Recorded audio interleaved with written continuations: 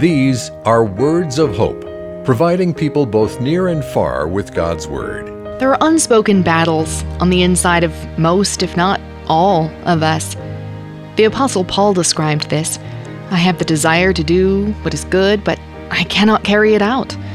For I do not do the good I want to do, but the evil I do not want to do, this I keep on doing. But people who are in Christ have an obligation to be led by the indwelling Spirit. When we're faced with trouble and fears, remember that this isn't just hope for the future, it's deliverance for the present.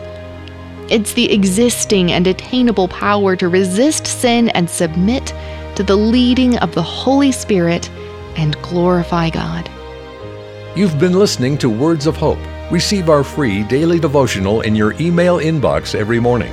Our website is woh.org/radio.